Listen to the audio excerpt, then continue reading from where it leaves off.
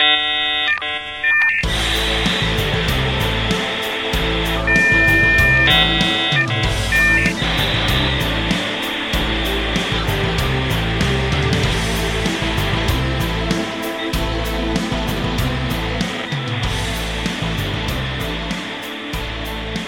to another exciting episode of Dancing About Architecture. This is our belated Halloween episode where we're going to discuss Alan Parsons' project's Tales of Mystery and Imagination, their debut concept album based on the works of Edgar Allan Poe.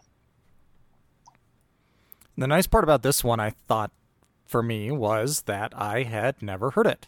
So this was a good opportunity for me to check it out and really get a good idea of Alan Parsons' project. I mean, you know, as a kid, I of course I knew everything from Eye in the Sky or Don't Answer Me and that stuff, but this was, of course, a concept album, and it was, you know, I much different than I expected, I guess. I shouldn't have been, it shouldn't have been different than I expected, but it did. It was. And in all fairness, much like yourself, I love Alan Parsons' project, but I'm much more a fan of, like, from Eve up through, like, Ammonia Avenue, that period. I mean, I like Pyramid as well, but not quite as much. iRobot's okay, but I never got into iRobot or Tales of Mystery and Imagination or Pyramid the way I got into the stuff from Eve on. And then the stuff after Ammonia Avenue didn't really do much for me either, so there's, like, that sweet spot. And this kind of predated that, so this is a first time for me as well. I mean, I'd heard some of the material from it in passing, but I've never really given it a deep dive. So it was a fun experience for me as well. I think for me to, I mean, obviously I'm not obviously, but I am a huge Edgar Allan Poe fan. I have been for many years, and it's been I've had several books of his. I just sort of fell in love with him, I think, during, I want to say the 5th grade, somewhere around there, when we started reading Poe in elementary school. And it was, I think I was really started to get into it in high school, and then just sort of have just really been a fan ever since there. I think it was just the tone of his work, and I mean, it was perfect. It was a perfect album to have for listening for Halloween. Oh, absolutely. And the vocalists in particular, I've got to jump out and say the vocalists he chose for the songs were perfect. That's one area where I think the album really succeeded. Arthur Brown for the Telltale Heart, he could not have picked a better vocalist. Like, the madness and the insanity in his vocals on the Telltale Heart, I mean, that's what you'd expect given how the story goes. And of all the tracks, I thought vocally that one was the most spot on. I mean, the vocals nailed it for what this story was supposed to be evoking. And not that there were vocals on other songs that were actually stronger, but I didn't think they necessarily hit the nail on the head for what the original story had been trying to convey. And this, execution-wise, I thought that song hit it the best. Yes, and I thought it was very interesting because you almost get some of that, you know, like you're saying vocally, the vocal presentation was very, like, where it needed to be mad. You had that sense of madness in there. And in a normal take, like if I'm listening to another album and if somebody was singing like that, I would be like, well, no, that's a bad take. You need to redo this. But then I started to think of it and listen to it in the context of the album and the story, and it just fits perfectly in there because it's madness. Like, there's madness in the voice, and I think that really is what adds to the whole thing. Yeah, for the first time ever, I gave The Crazy World of Arthur Brown a listen because Arthur Brown did the vocals for Telltale Heart, and I'd never heard of them before, but they'd been big in the UK back in the 60s, whatever. And the first track I listened to was Fire, which apparently was their big hit back in the late 60s, and starts out, "I'm the god of hellfire and brimstone" in that same Telltale Heart voice, and I'm like, okay, I can totally see why Alan Parsons chose him to do the vocals for the song. He is. I don't think he could have picked a better vocalist for that song. It just fit. And kudos to Alan Parsons for knowing the right personnel to pick for every single song. And that's a trend that was consistent throughout the entire project, from Tales of Mystery and Imagination all the way through Gaudi. It just, he always knew the right selection of musicians to perform on any given song, the right vocalist, and to know that that started right when the project started, for arrangement and just knowing how to put all the pieces together to get that optimal performance. Yeah, it was. I mean, it's perfect, and I really shouldn't have been surprised about Alan Parsons because he was the producer or engineer on on Pink Floyd's Dark Side of the Moon, and I hear a lot of that in this. I also heard a lot of Days of Future Past, like especially right at the beginning, and I thought Yeah, that was interesting too.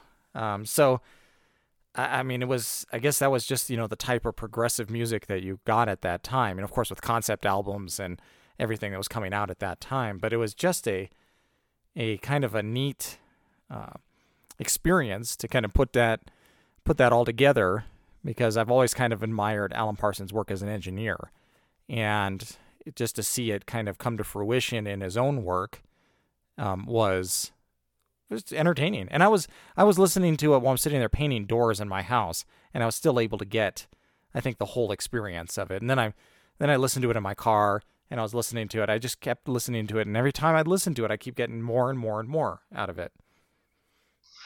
yeah, that's the thing about his music.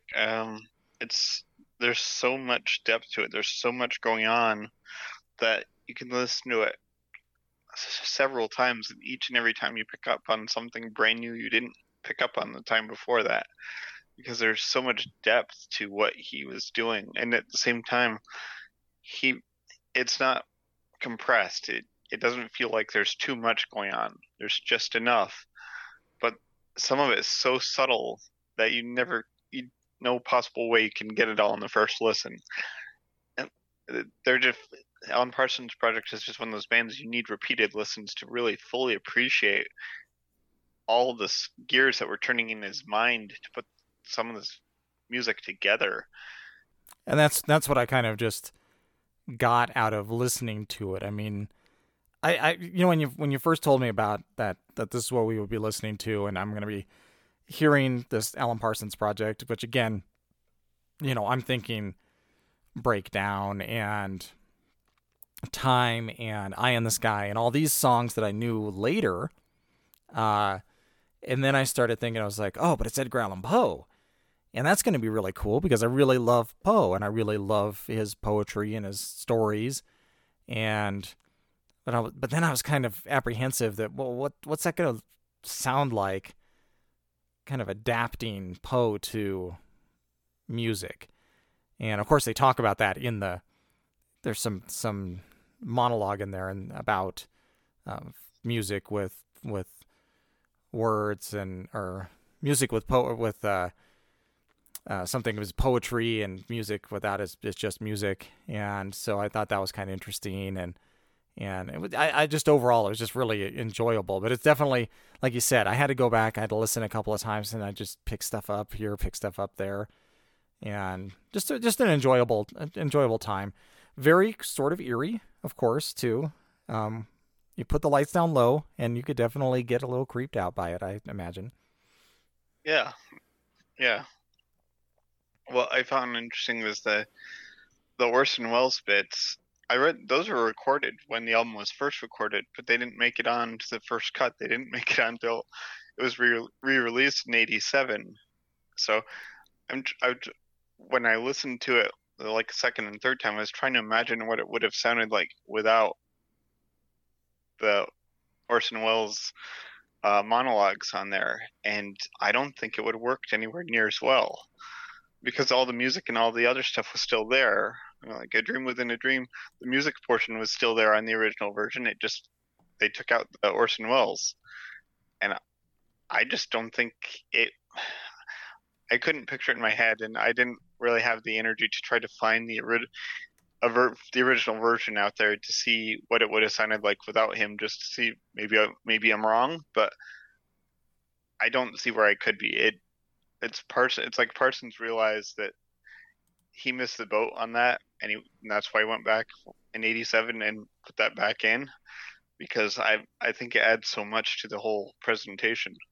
Yeah, and he just has one of those voices that's very, Absolutely.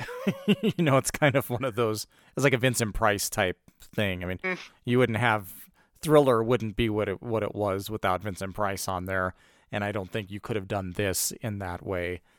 And I think that was probably what led me to sort of associate it with like Days of Future Past from the Moody Blues. The orchestration too is very similar, but it's that spoken word and just that sort of just the ominous tone that he sets in the voice that he had.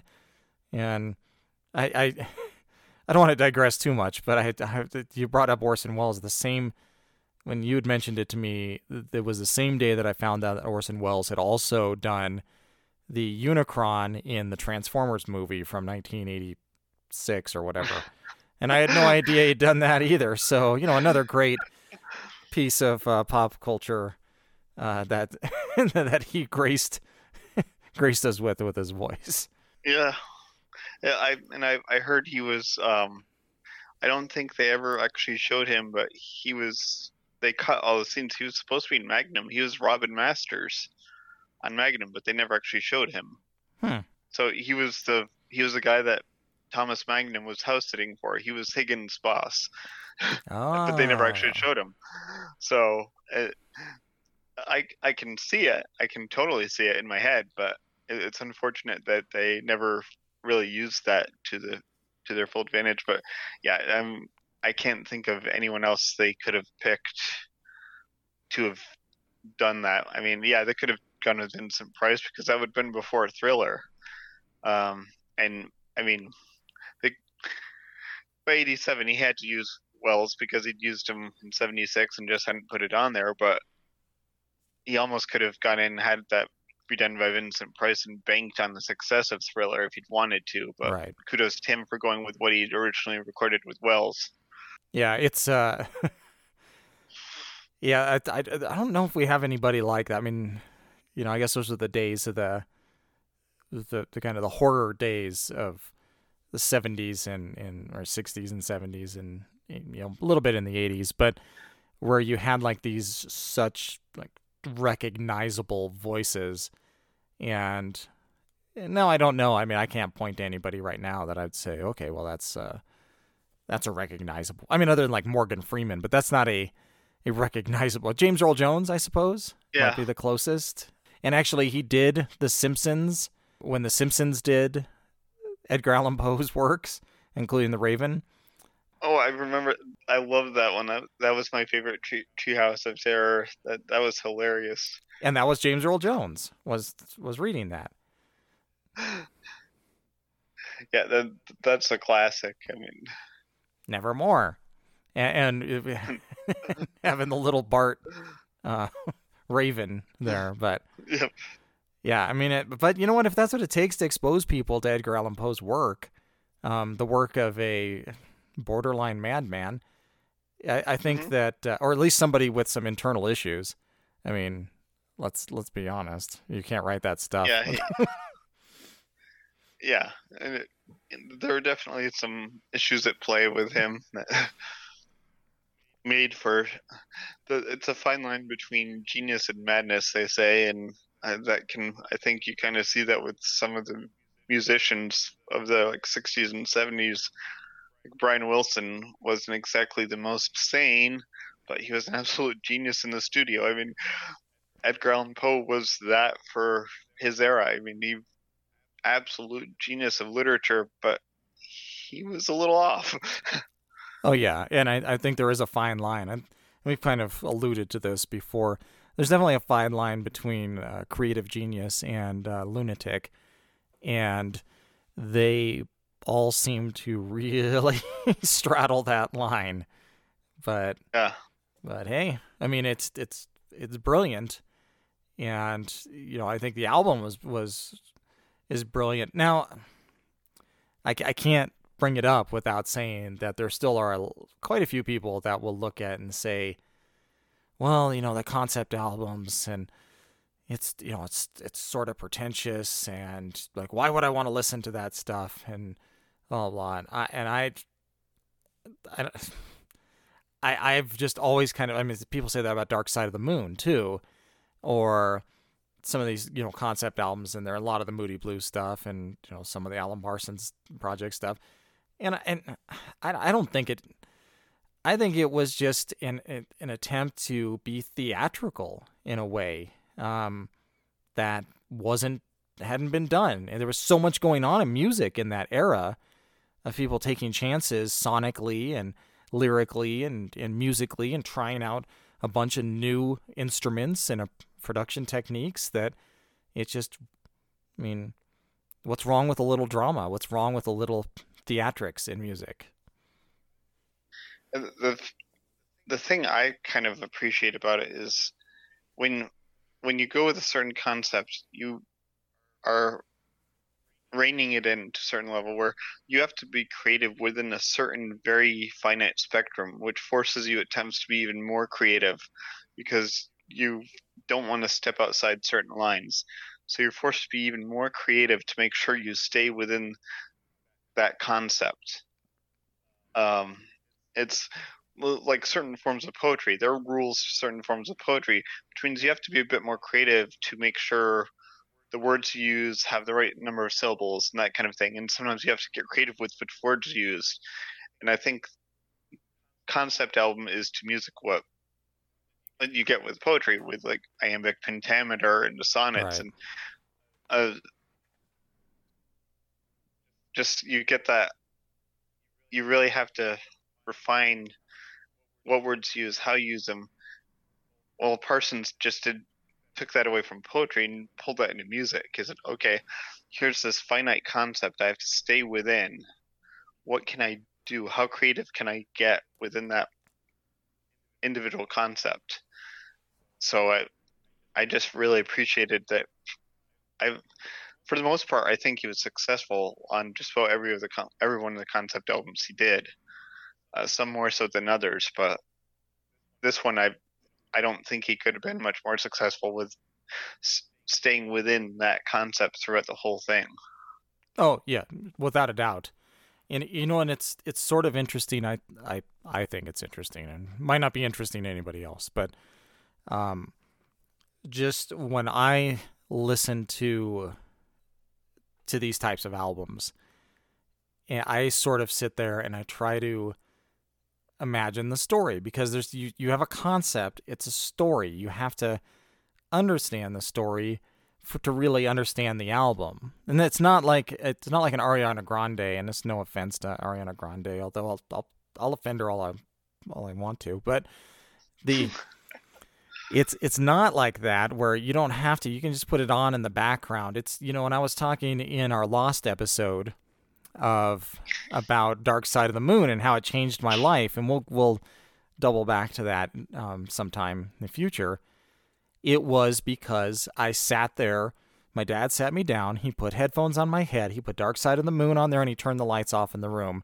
And he said, "You sit in this beanbag and you listen to this album, and you immerse yourself in the album, and it will change you the way you look at music." And he was absolutely correct. This is one of those types of albums. It's one Yeah, of those that in order, I mean, I can do it while I'm painting the doors in my house, but at the same time, it's one of those where I have a set of headphones. I'm wearing a set of headphones right now. I'm in my home studio, and I can work that and listen to it, and that's what I want to do. I want to be immersed into it. I want to forget and close my eyes and lose myself, and that's a different type of listening experience than you might get listening to, Ariana Grande. Okay, so she's gonna be the one I'm gonna pick on for this show, but I mean, it's different. I mean, it's different than that. I've got a good it's got a good beat, I can dance to it. This is an immersive experience, and I think that, and that's what they were going for. I mean, if you listen to it, like I put it in my earbuds because I was listening to it. I did a 5K today, and I actually was listening to it a little bit there, and I could hear it, sonically in my earbuds. And I mean, it's not great running music, by the way, but I don't think that was the point. I don't think that's what he was going for. But it's definitely, you definitely get focused on the music, and you forget that you don't like running, like especially as much as I don't like running. I like running in events, but I don't like actually like just doing it for fun. But I think it's just that we could use a lot more of that, because right now we live in sort of this passive society, and in the way we interact with things, and I know people will disagree with me, and they'll say, no, we're more active than ever because we're on social media and we're all doing this. And I was like, well, that doesn't mean that we're active. It just means we're engaged differently. But I mean, when you become an active listener is what I'm talking about when you listen to an album like this. Yeah, it's just about all of Alan Parsons' albums are like that. They got that you have to actively listen because there is so much going on and it's not limited to this one, but knowing that this was their first, this planted the seeds of all those other albums that I really appreciated that came after this. I felt like shame on me for taking so long to get back to this one because this is one that started it all. This was the one that set all the wheels in motion. And the other big irony here is I went through an Edgar Allan Poe phase like yourself, where I read a lot of stuff, was really into his work. So I have the complete tales and poems of Poe. Love The Raven. I think I might even prefer his poetry over short stories in some regards, but Telltale Heart, Cask of Amontillado, just great stuff. And I at some point made a transition kind of away from horror into sci-fi with Isaac Asimov. And who did Alan Parsons go after this? Asimov with his iRobot album. So it's almost like I followed the same trajectory he did several years later. So we might have to circle back around and tackle iRobot at some point. But yeah, to know that this set the whole thing in motion, and a lot of people might have thought, hey, this guy's biting off more than he can chew. I mean, that's quite a heady concept to tackle for a debut album. But like you said, you look back at Dark Side of the Moon, he was the engineer on that. Well, maybe he didn't bite off more than he could chew, because Dark Side of the Moon was on equal par. And not only did he arrange this, he arranged Tales of Mystery and Imagination and produce it. And he just took some of those ideas that he had just merely mixed for Pink Floyd and put his own stamp on.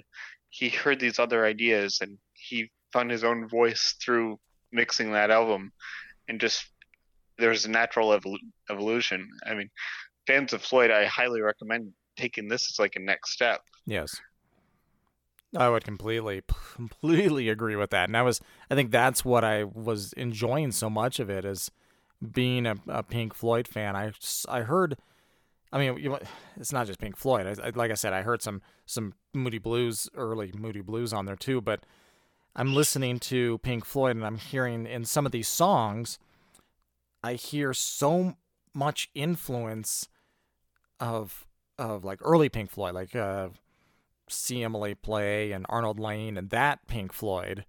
I heard some of those types of riffs and rhythms and arrangements in this in a couple of places. And then I also hear some of Alan Parsons' later stuff, the seeds of that music later on. I mean, it was just so it was a real, I mean, for a debut especially, I mean, that, first of all, who goes with a concept album as a debut? That's like Yeah. That's in a word, that's ballsy. That was really ballsy, but it worked. I mean, and because it worked, the that's a pattern he chose for the rest of the project's albums, to varying degrees of success. But True. yeah, it was just so well done. Yeah, I think we had mentioned. I think you and I kind of chatted about this a little bit, and I said, in the very beginning, in the very first um, part of the album, there's the musical arrangement is very reminiscent of what, like the guitar solo from Breakdown at the end, um, could be played over the music in the beginning of this album. So it's very very close to that, and so I think that just kind of shows, that that's Alan Parsons. I mean, that's who he is. And Right.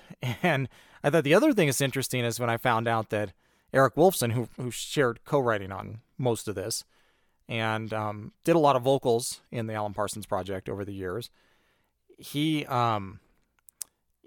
did an album on Edgar Allan Poe in like 2009, so before he died, I guess. But that was he did kind of a version of the Raven on that.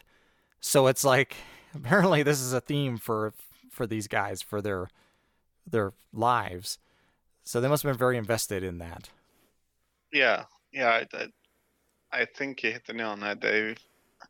There's just something about that hit a nerve with them, and even when they drifted away from that, they seemed to come back to it later on.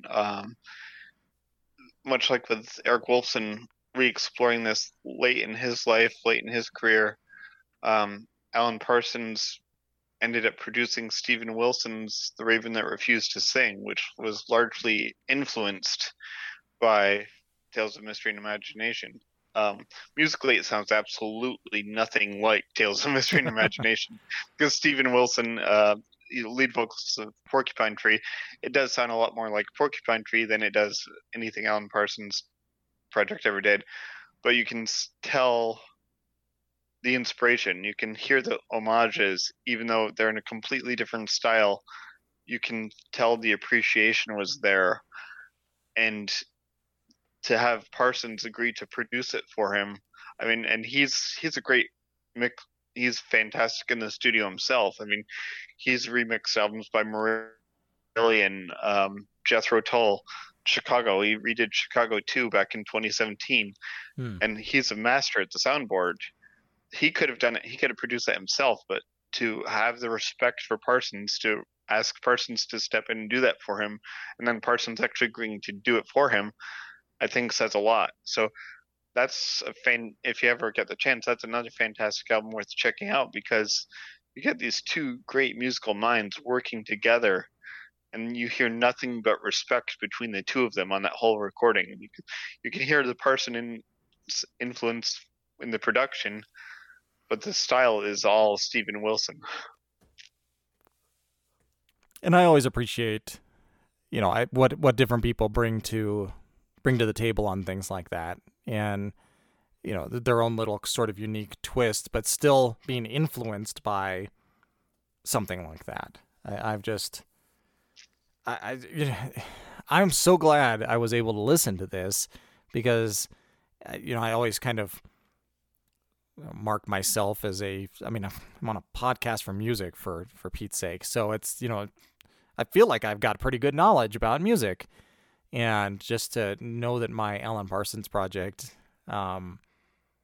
knowledge was subpar, and have this now, it's opened up all these doors, and I'm kind of like, okay, but now I want to hear this, and I want to hear this, and I want to maybe follow that journey that has started now with this. Yeah, Now I want to kind of see, okay, where did he go with this? yeah. There's a part on, I forget which part it was. I'd have to go back and listen again. But on the Fall of the House of Usher, there are the seeds of what would later become the song Lucifer, which is the opening track to Eve. It's an instrumental, perhaps one of the best instrumentals that APP ever did. It's got a very classical Eastern European vibe to it, and he laid the foundation of that in the Fall of the House of Usher. And it's like much like you we're talking about with Breakdown, going over a dream within a dream, that they could almost go together. There's that one part of the Fall of the House of Usher that could go to Lucifer. The two, it's like they complement each other very well. And so Parsons like knew he'd planted a seed there. He's like, I did something there I really liked, but I wasn't able to really stretch out enough on it. And he just took that on the song Lucifer several albums later and ran with it and took it to a completely different level.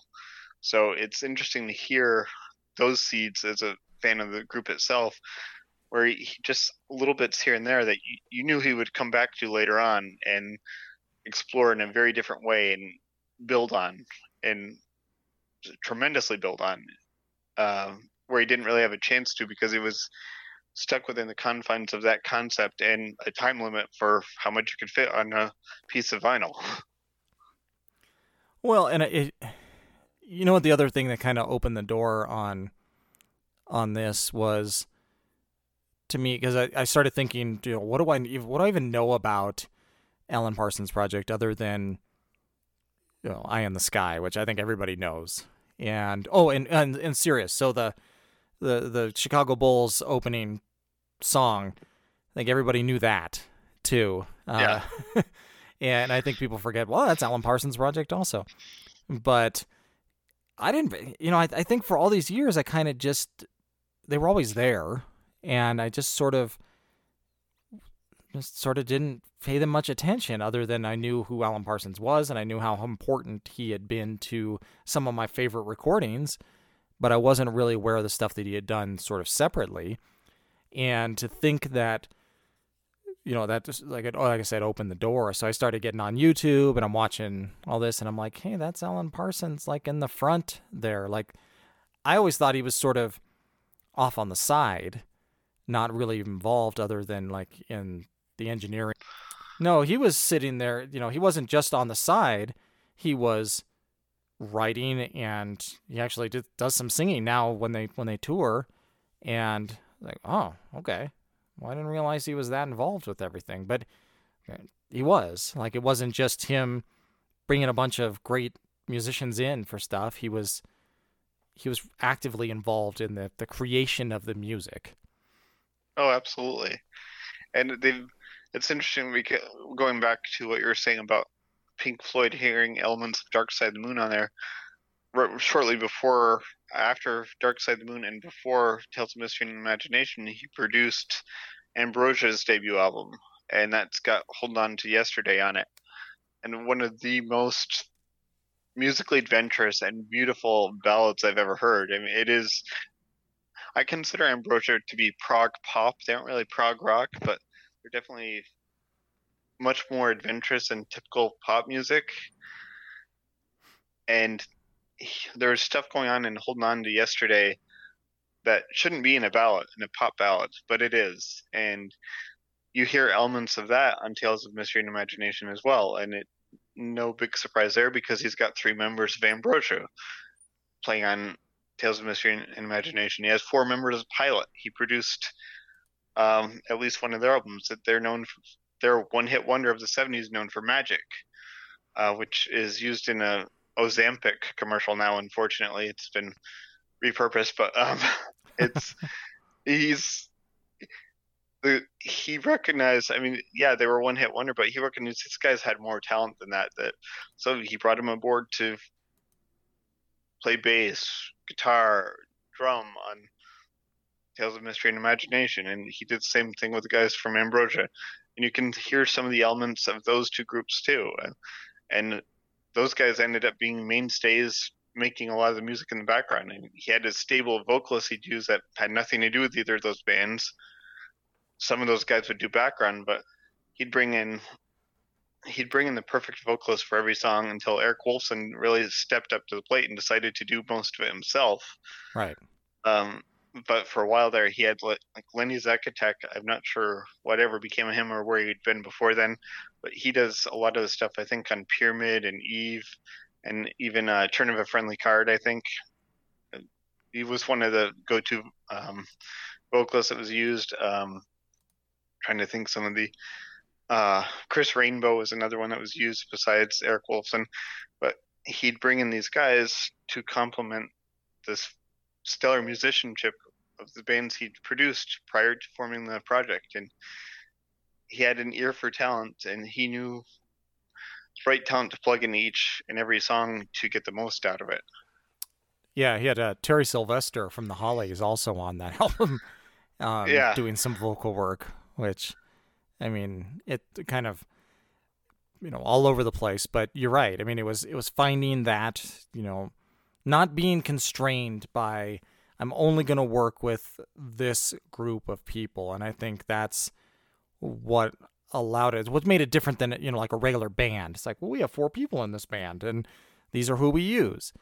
He wasn't constrained by that. He was like, well, I'm going to use David Pack on this one, and like you said with Ambrosia Joe Puerta as well. But it was like, now this calls for this group of people who fit what we're trying to do here, and I guess I would liken it to a little bit like what Santana's done over the years, in the fact that he kept reinventing himself with new people.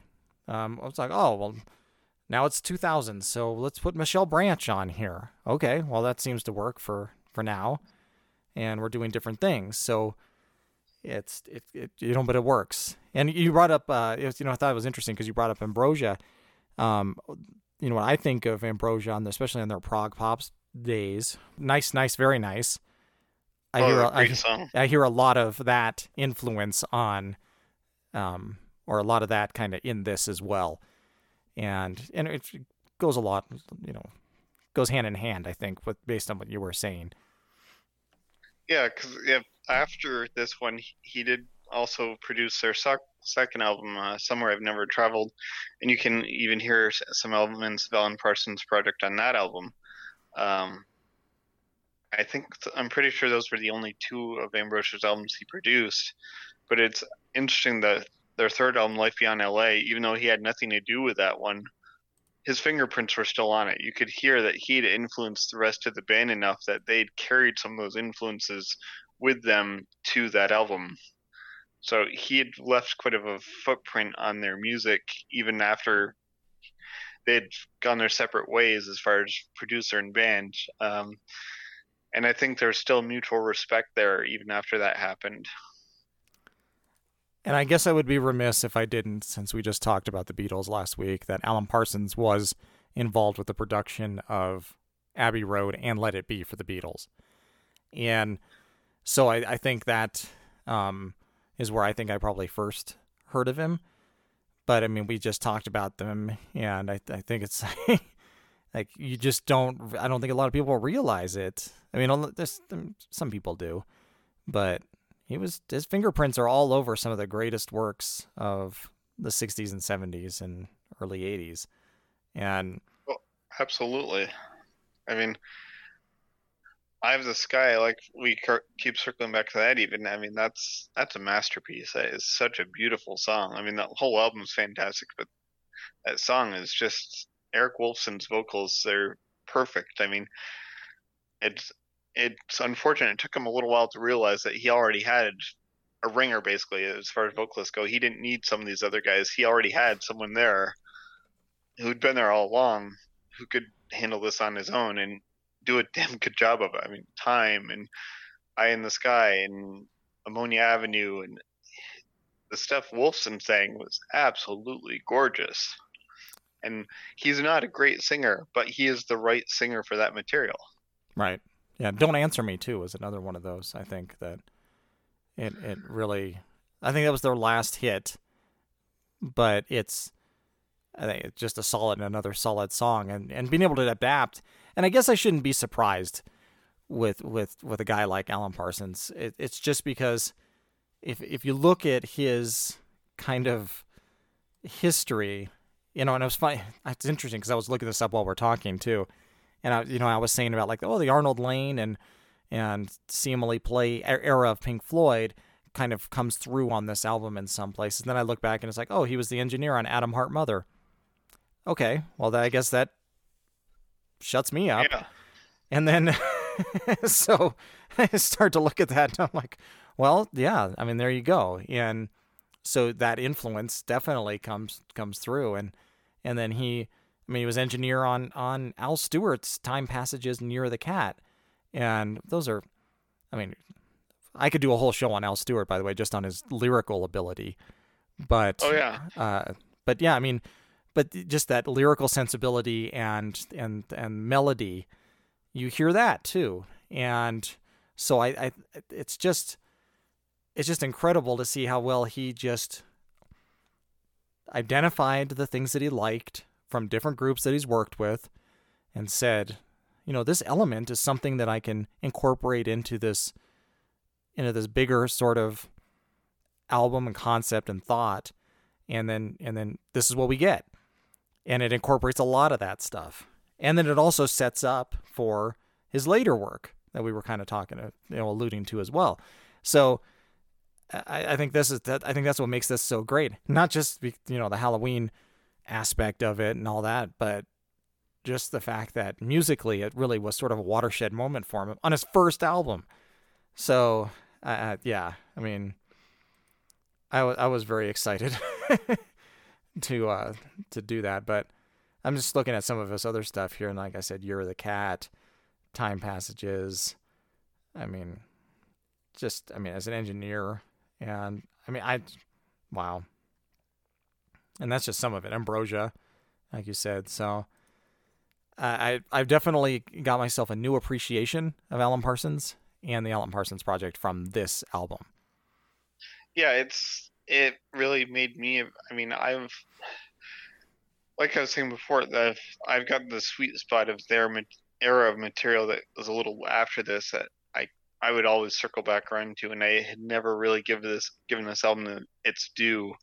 And I'm so glad we did this, that I chose this as the topic for the show, because it forced me to do the same thing it forced you to do, go back and really give this a listen where I'd never really given the fair chance it deserved before.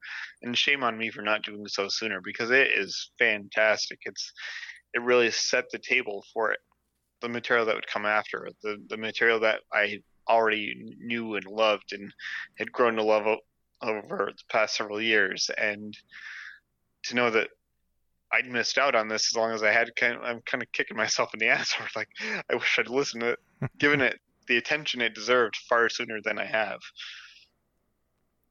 Yeah, I'm glad I at least had the opportunity to get a listen to it, because as I was kind of saying in one of the other shows when we were talking about the 80s, nobody's making new 80s music because it's not the 80s, right? So nobody's making this new stuff. So anytime I get to discover something that's new to me, it's I'm excited for it. And then it just always I get in this I have this adult ADHD, so what it does is it drives me to be like hyper focused on something. So when I get really into it, I think that's why music's so good, because it's always changing. It's always something that's new. You can't get like worn out. You can never learn everything there is to know about it. And for someone like me, that's perfect. So I get hyper focused on, well, now I need to know everything there is to know about Alan Parsons, and I'm going to learn. But what that'll do is that'll lead me over to Ambrosia, and then I'll learn everything there is to know about Ambrosia, and that'll lead me over to something else. And that's why I love music and I love doing this, because it gives me that opportunity to acknowledge that and have an outlet for it. Yeah, I was having a discussion on Facebook with one of my friends who instantly, it's because he and I are in the same music discussion group called Worst Rock Albums Ever, and I think he's the guy who actually created that group on Facebook. But he'd been posting just on his regular Facebook about some of the top singles of '76, and he mentioned The Raven by Alan Parsons Project. So I got to talking about the material from Eve. He said, musically, that's a fantastic album. Lyrically, I can't listen to it. It's so much misogynistic. And I was like, is it though? I mean, individually, I'm just pointing you in this direction. If you want to, Eve is my favorite Alan Parsons Project album, because it is conceptually, there's so much going on, and Parsons was so creative, almost too creative for his own good. Some might say his level of cleverness for his creativity in this concept was almost pretentious. I would disagree with that, but he the whole thing is about the battle of the sexes, and yes, the lyrics are very misogynistic, but when I listen to it start to finish, when I listen to the music with the lyrics, if you listen to lyrics alone, it is horribly misogynistic album. It is terrible. It's the Me Too movement would burn it. It'd go in a dumpster fire of albums. But the music and everything, the whole message of it is basically, I think it's poking fun at misogyny, which is why I like it. Taking it's taken this whole idea, all these horrible lyrics, but it's delivering them in such a way as it gives the to me it gives the opposite message of what the lyrics are actually saying. Hmm. It's to me it's poking fun at misogyny. The lyrics are misogynistic, but the way they're delivered is very tongue in cheek. Is very you shouldn't be taking these lyrics seriously. Is the tone I get from it.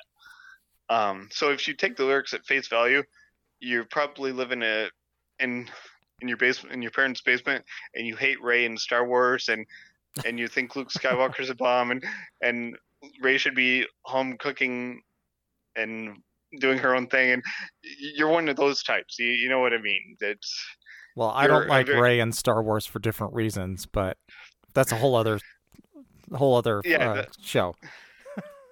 but I do like her in Star Wars, but that again that's another show and that's not music. So Right. uh, we might tackle that if we get to John Williams. Correct. Yes. But anyway, the musically, the seeds of Eve were very much on Tales of Mystery and Imagination, musically speaking. Um, like I mentioned Lucifer before. The other notable thing about Eve, it's the only album where he has a song with a female lead vocal in the whole of Alan Parsons' project. He's got some where he has female background vocals, but the Leslie Duncan, who was a British singer, she she wrote a song, love song, which Elton John recorded. But she, from what I read, I did a little reading on her. Horribly frightened, stage fright, terrible stage fright, which is why she never really elevated her career to a level like say Joni Mitchell or Judy Collins. I mean, that was kind of her wheelhouse of where her music was, her songwriting was. She was a singer songwriter, but her vocals on the one song she did floor me every time. I mean, they hit me like a ton of bricks because her vocal delivery is just so heart wrenching and beautiful. And it's like Parsons knew he could not get a male to deliver a vocal like that, and it would not have worked for that song. And it goes back to knowing the right vocalist for the right songs. And he brought in someone he'd never used before and had never used since, Hmm. and it worked perfectly. So that it's another reason why Eve is one of my favorites by him. Musically, it's a gorgeous album, and lyrically, it's got, like I said, it's misogyny, but with a delivery that says anti-misogyny.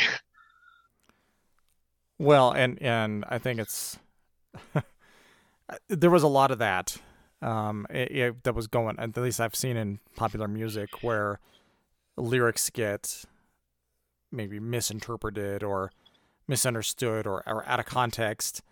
And so, I mean, it wouldn't surprise me if that's one of the cases there. I'm not familiar with it. Now I want it, like I already said, I'm going down the rabbit hole, so I know I'll get to it probably in the next week, and then I'll be able to comment on it a little bit more. But I'm looking at the album cover of it, and there's two women on the cover, and so I'm kind of interested now to hear about this. I mean, it was one of their more popular ones too. I think I got to number 13 or something like that on the album charts. So Yeah, the one I think the single on there was "Damned If I Do,"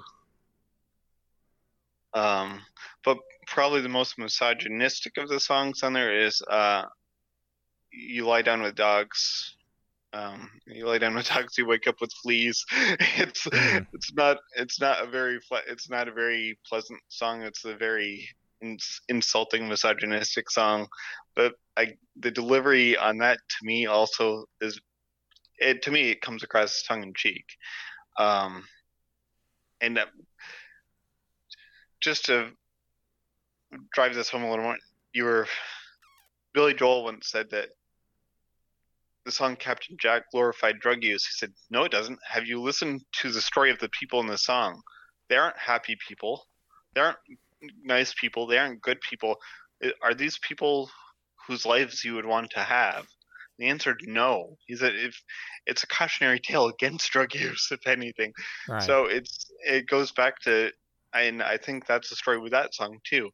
It says all these horrible things about women, but listen to the men who are saying these things. Are these men you'd want to be? Hell no. Right. And it's the type of person because of vocal delivery, the type of person singing the song is not the type of person you want to be. So it's not the behavior you would want to emulate. So even though the lyrics are horrible, the kind of delivery for them is like, nah, I don't want to be that person. So I'm not gonna act like that. Yeah, and now I've got more listening to do on my way to work in the morning. Yeah, that's I get a lot. I get like 25 minutes in my commute, so I listen to a lot of stuff on the way there and on the way back. It's usually enough for me to be able to listen to a whole album by the time the day's done, and so it's a good opportunity for me to really good chance to listen to some of these things that we talk about on the show, especially when we're doing the if you like this then this, and I get to go and listen to some of those things, which is kind of an exciting thing because I'm always like listening to new stuff. I was reading some of the critiques of this album. Is that it didn't the critics were saying it didn't really capture the ominousness of Edgar Allan Poe's work. And musically, at times, I could kind of agree with that. But where he made up for that was like we were talking before, he picked the right vocalists. And I think the vocals got that message across far more than the music did at times. Well, and the spoken word helped a lot with that. And I guess if you were listening to the reviews, the original version compared to the version that had Orson Welles on it, then I think that changed a lot of the tone as well in the album. Yeah, I think you're absolutely right. And I think Parsons realized that, which is why he made sure that got put back in when he re-released it in the 80s. He knew it had been missing that, and it does really put an exclamation mark on things, I think. And knowing that wasn't there initially, I think the critics, they had a point when it was first released because it did miss that. And without that, I think their critiques would have been very valid. And Poe is one of those people, or one of those writers, that it's all about the tone, and you can't. I don't think you can recite it like we were talking about with Vincent Price and Orson Welles and all that, or even James Earl Jones on The Simpsons. You have to have like the right tone. Like it's one of those. It's weird. Like you can't. Just if I go and read it, it's not going to be as scary as if somebody who's classically trained as an actor might, because they just feel it differently and they express it differently. And I think that came through in the version I listened to, which had Orson Welles on it, more so than it might have without it. Now I'm trying to think about like what it would sound like without that, and I think it would definitely be missing a key part of it. Yeah, it's Orson Welles. I mean, War of the Worlds. I mean, it is Orson Welles. I mean, you can't find a better voice. I mean, it's Unicron. I mean, come on. Now I almost have to put the touch from the Transformers movie on. You got the touch. Yeah, actually, and you know, I do want to do a show probably in the future where we talk about like 80s soundtracks too. I think that would be a great one. And that's one of the ones I'm going to put on there. That and Rocky IV and just because I was listening to There's No Tepper, I was listening to that the other day. Yeah, the other vocalist that I noticed kind of surprised me is Leonard Whiting. He played Romeo in Franco Zeffirelli's Romeo and Juliet, and he was on the Raven. And it's like, okay, that's a deep cut. That's not someone I'd expect him to use at all, but it worked. I mean, the Raven, that whole Nevermore, Nevermore, Nevermore. I mean, he made a pop song out of the Raven. I mean, who does that? Yeah, I think that's yeah. You have to have a special kind of thought process to turn that into a pop song. Well, any oppose works in that case. True. I mean, and he had a great beat. It's catchy. It's really fun to listen to, and it's why it's one of the singles from that album. But it worked as crazy as it was. The other one we haven't really touched on much is the System of Dr. Tard, Professor Feather, which I thought was that was just a fun song. I mean, but that story itself is supposed to be dark comedy. So the fact that the song is fun plays to the theme of the story. So it's another instance where he actually did. I think that's another one like Telltale Heart where he captured the story very well in the music, because it wasn't one of Poe's horror stories so much. It was dark comedy, and the song has that vibe to it. Well, yes, and everything in Poe was kind of dark, and so, I mean, comedy, when he was trying to be scary, when he was trying to be drama. I mean, some of it was even a little political, according to some people. So, I mean, the way it got captured on this, to me, I thought it fit fine, and obviously, I mean, for a debut album, it was a top 40 album, and people bought it, and it really set them up. I mean, I know their next album really set them up as a legitimate, performing group, but this put them on the map. Well, it really did. It laid the foundation of, as we keep circling back to it, really did lay the foundation of what was to come, and it was successful. Otherwise, what was to come might never have come. So he found something and he made it work, and he made it work in such a way as he was able to go in that direction for the rest of the Alan Parsons project, and even into his solo career. He continued to do concept albums. So granted, I don't think they were as well executed as the stuff he did with the project. I think he really needed Eric Wolfson to bounce ideas off of, and when those two, when their creative relationship ended, I think both their careers suffered as a result, because I think they really needed each other as a balance.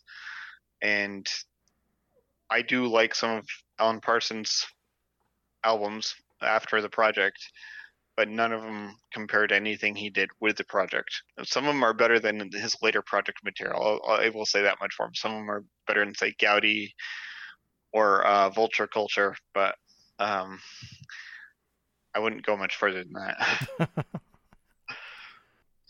Like when I was in high school, I was in a CD store and I was thumbing through, and I saw Alan Parsons, Try Anything Once, and the album cover was very Pink Floyd-esque. I think it had people hanging upside down, hanging on to like a bicycle wheel without the tire on it. It's just a really weird, bizarre album cover that reminded me of something like Momentary Lapse of Reason by Pink Floyd. Had a very kind of out there kind of photo on the cover, very Salvador Dali-esque kind of thing going on. So I picked it up, and sonically it's absolutely gorgeous, but concept wise I don't know what he was going for with it. But I will say, yes, it was better than Gaudi or Vulture Culture. Oh, well, I mean, I think we've sort of talked about it. It's so difficult to stay ahead of the game on stuff, and as an artist, and to move forward and not be accused of, well, all you're doing is you sound like you sounded before, or you should have sounded like before. And you see that so many times where, it's like, okay, well, you do this one album and then that's what everybody wants to hear, and then the second one comes out and it's like, I hate this because it's not what this one was. Well, but then if you keep doing the same thing over and over again, it's like, well, their stuff sounds the same. So it's like, I don't think you can win. And he's obviously, sometimes you take chances and they work, and then other times you take chances and they don't. Yeah. And that's a perfect example of it. Yeah, absolutely. And I mean, Fleetwood Mac did that with Tusk. I mean, it was absolutely nothing like Rumors. I think it's a Nope. brilliant album, but it is nothing like Rumors. It is the anti-Rumors, and Lindsey Buckingham even said that is completely intentional. That's what he was going for. He wanted to do something that was absolutely nothing like the album before, and I don't think he could have been more successful in that regard than he was. Well, I'm definitely one of those on the Fleetwood Mac side, and we can talk more Fleetwood Mac on some other episode too. But it's that I think Lindsey Buckingham. Without Lindsey Buckingham, I don't think you get a lot of the stuff later on. I mean, they were already a popular band, but I think the addition of him, Stevie Nicks with her voice, but Lindsey Buckingham is so underappreciated, I think, for what he brought to Fleetwood Mac and the vision that he had and the way he worked in the studio and the way he crafted songs that were brought to him as just like these basic sort of things. He crafted those and made them into things. So, that's what I think we hope we can emphasize on this podcast, is kind of hoping to tell some of those stories too, and letting people kind of realize that. Like you said, it's a fine line to walk. You don't want to get pigeonholed into a certain style, but at the same time, what works. So it's finding that, treading that fine line of doing what works, but doing it a little different each time, so you aren't doing the same thing over and over again. And some bands are able to do that, some are not. I actually appreciate even the ones that swing and miss. I have more respect for them than the ones that just keep doing the same kind of thing over and over again because they know it works. They stick with the same formula. Another band that comes to mind is Def Leppard. They put out Slang, nothing like anything else they ever did before or since. They tried something completely different. It didn't work. I mean, that album tanked, but I absolutely love it because they tried. They swung for the fences, they missed, but they tried. They did something they hadn't done before. And there's an artistic integrity in that. Sometimes, even when it doesn't work, there's, hey, at least you tried. Another comes to mind is Garth Brooks when he did his Chris Gaines thing. Yes. It didn't work. It was a flop, but he at least tried. He tried to do something completely different than anything he'd ever done before, and I have respect for him for actually trying to do that, even if it was a swing and a miss. Well, I'm going to put a plug in though for Def Leppard's Slang, because "Work It Out" is one of my favorite Def Leppard songs, and that's on that album. So I will. They hit it on that one for me. Now it wasn't. I didn't know it was Def Leppard when I heard it on the radio, and I bought the album after I found out that it was them. But I mean, I thought it was great. So sometimes Yeah, that's what happens. I really enjoy that album because it sounds like nothing else they did before. I mean, and uh, going back to Toto, who we've talked about in the past, very similar story there. Kingdom of Desire sounds nothing like anything they recorded before or have recorded since. And I sent an email to Steve Lukather once. I said, when I first got that album, I absolutely hated it because it sounded like nothing else you'd ever recorded before. Over time, the more I listen to it, I absolutely love it because it sounds nothing like anything you ever recorded before or since. Right. So the reason I used to hate it is the reason I love it now, is because it did something they hadn't done before, and they tried something new and different, and to me it worked, but might not have worked for anyone else. And I got to say that much about Parsons. In his solo career, he's tried to do a lot of different things, and they haven't always worked, but at least he's trying. At least he's going in different musical directions than he was in the project. And when it works well, and when it doesn't work, hey, at least he gave it a shot. Yeah. And in this situation for this album for this week, it worked. Oh, it very much worked. It was the perfect stew of everything he had touched before this, as a producer, as a engineer. He had all the right ingredients, and he took them and he put them together in his own way and made it his own, and he did something really special as a result. I agree. Normally, this is the part where I'd toss out if you like this and you might like this, but honestly, going back, I've never heard anything by any Australian group or musician or anything of the sort that's anything like Alan Parsons' project. So I can't really do that with this week. So that's a tribute to Alan Parsons. So my hat's off to him. There's no one quite like him. No, no. And I'm excited for next week. You don't even know what it is because I kept it in the dark so long. But I think we're going to talk about songs with some of the best. I guess it's kind of our homage to Chicago in a way. But I want to talk about songs that have horns in them, and I want us to come up and talk about some of the best ones that we can think of that have horns in them. And then we'll also talk a little bit about my game that I keep teasing on here, which is also in the lost episode in the vault. But we'll talk a little bit more about that, and we'll also have, of course, music news and all that as well. Yeah, there wasn't really a lot of music news this week. I mean, Sean Connery died. That's not really music, but that's the only news I can really think of for this week. Right. But So, I think it'll be fun to talk about, the things that got us, us connected was, that band, that rock band with horns. But I think talking about songs throughout the years, including like how they how they got there, and how I think it's just how Chicago got there. So we could talk Blood, Sweat, and Tears. We can talk the Beatles. We can talk Tower Grassroots. Power, Yeah, Tower of Power. We can talk about all that, and maybe go down Mr. some rabbit holes, and expose some listeners to some new music. Absolutely. And in that regard, I will have some Australian music I can toss in the mix.